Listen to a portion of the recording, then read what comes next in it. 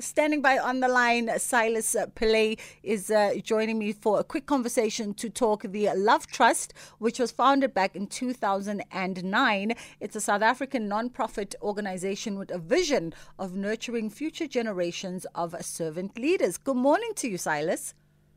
Good morning, Bridget. How are you this fine morning? Very well, thanks, and grateful for this opportunity. Oh, no. We are thankful that you were able to take some time out of your morning.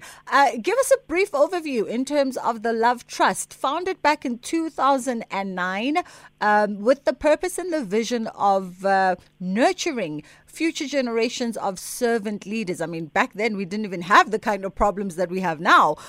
So you were forward thinking in that regard.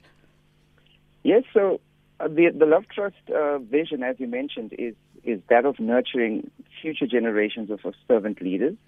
Essentially, we provide vulnerable children with quality Christian education, which includes academic excellence, spiritual strength, and moral integrity as a whole.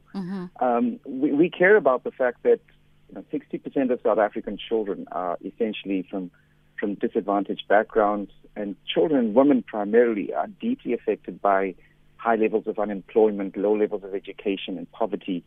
Obviously, our COVID pandemic shock and socioeconomic factors have just been exacerbated by that. So the Love Trust vision and mission of nurturing and developing these future generations goes beyond just the immediate, transitory needs that emanate from all of these challenges we're facing. We believe that education is absolutely the bedrock and the need for us to focus on empowering young people, especially in the ECD sector, primary and pre-primary side, is an essential aspect. So we have a Nokopila primary and pre-primary school that has on average 358 children. We've been in existence for, like you said, since 2009, but we've graduated at least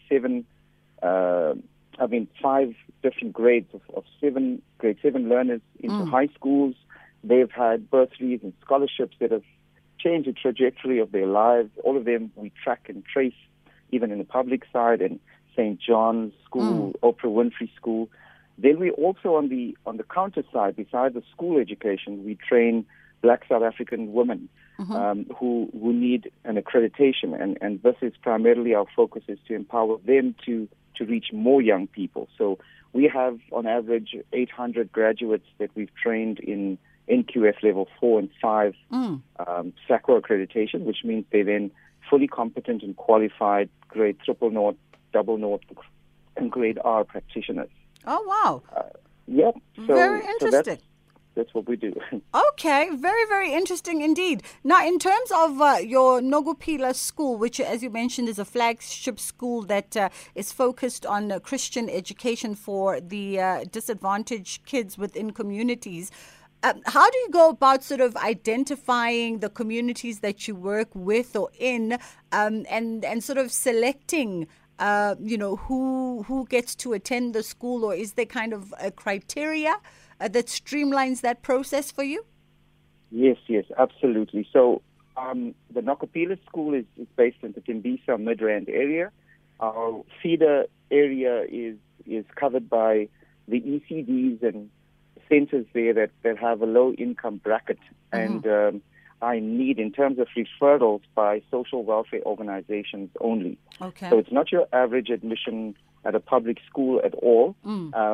The criteria relates to identifying need by the social condition, the social network that we use, like we said, clinics and social welfare organizations that verify a joint income of less than 3,000 Rand per capita per home. And these children then come in at as early as 3 to 4 years old in grade triple naught, and they have a journey of hope at Nokopila School, which is the primary vision there. We give them a holistic education provisioning, which we believe is critical, remedial, occupational therapy, pastoral care. We have social workers and professionals in the school-based support team, and the quality is there. So these schools have e-learning, robotics, STEM, tablets and interactive whiteboards are also part of that offering because we believe that the education should be second to none. And it really is a model of excellence in public school education. Yeah.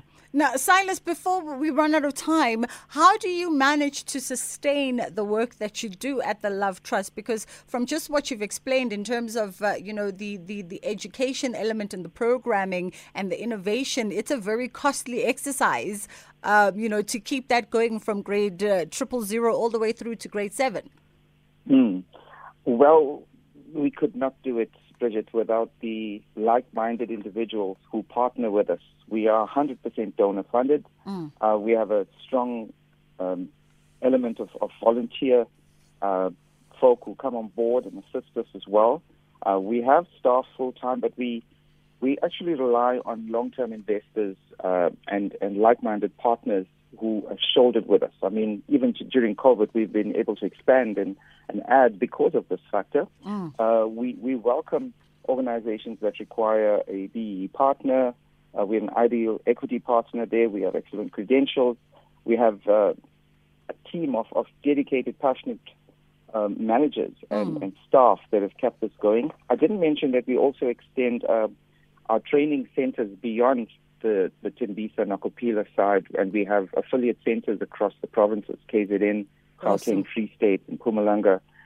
We've been looking at the Western Cape this year.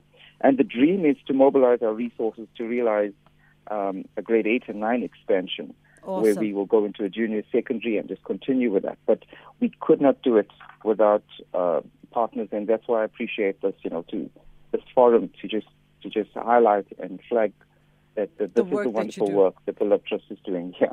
Silas, thank you so much for taking the time. Unfortunately, we've run out of the seconds. That was Silas Pillay with the Love Trust. If you want to get a hold of them, definitely you can follow us on social media. We'll no doubt tag the organization via our Twitter account at SAFM Radio. 8 o'clock, Leander standing by with the news.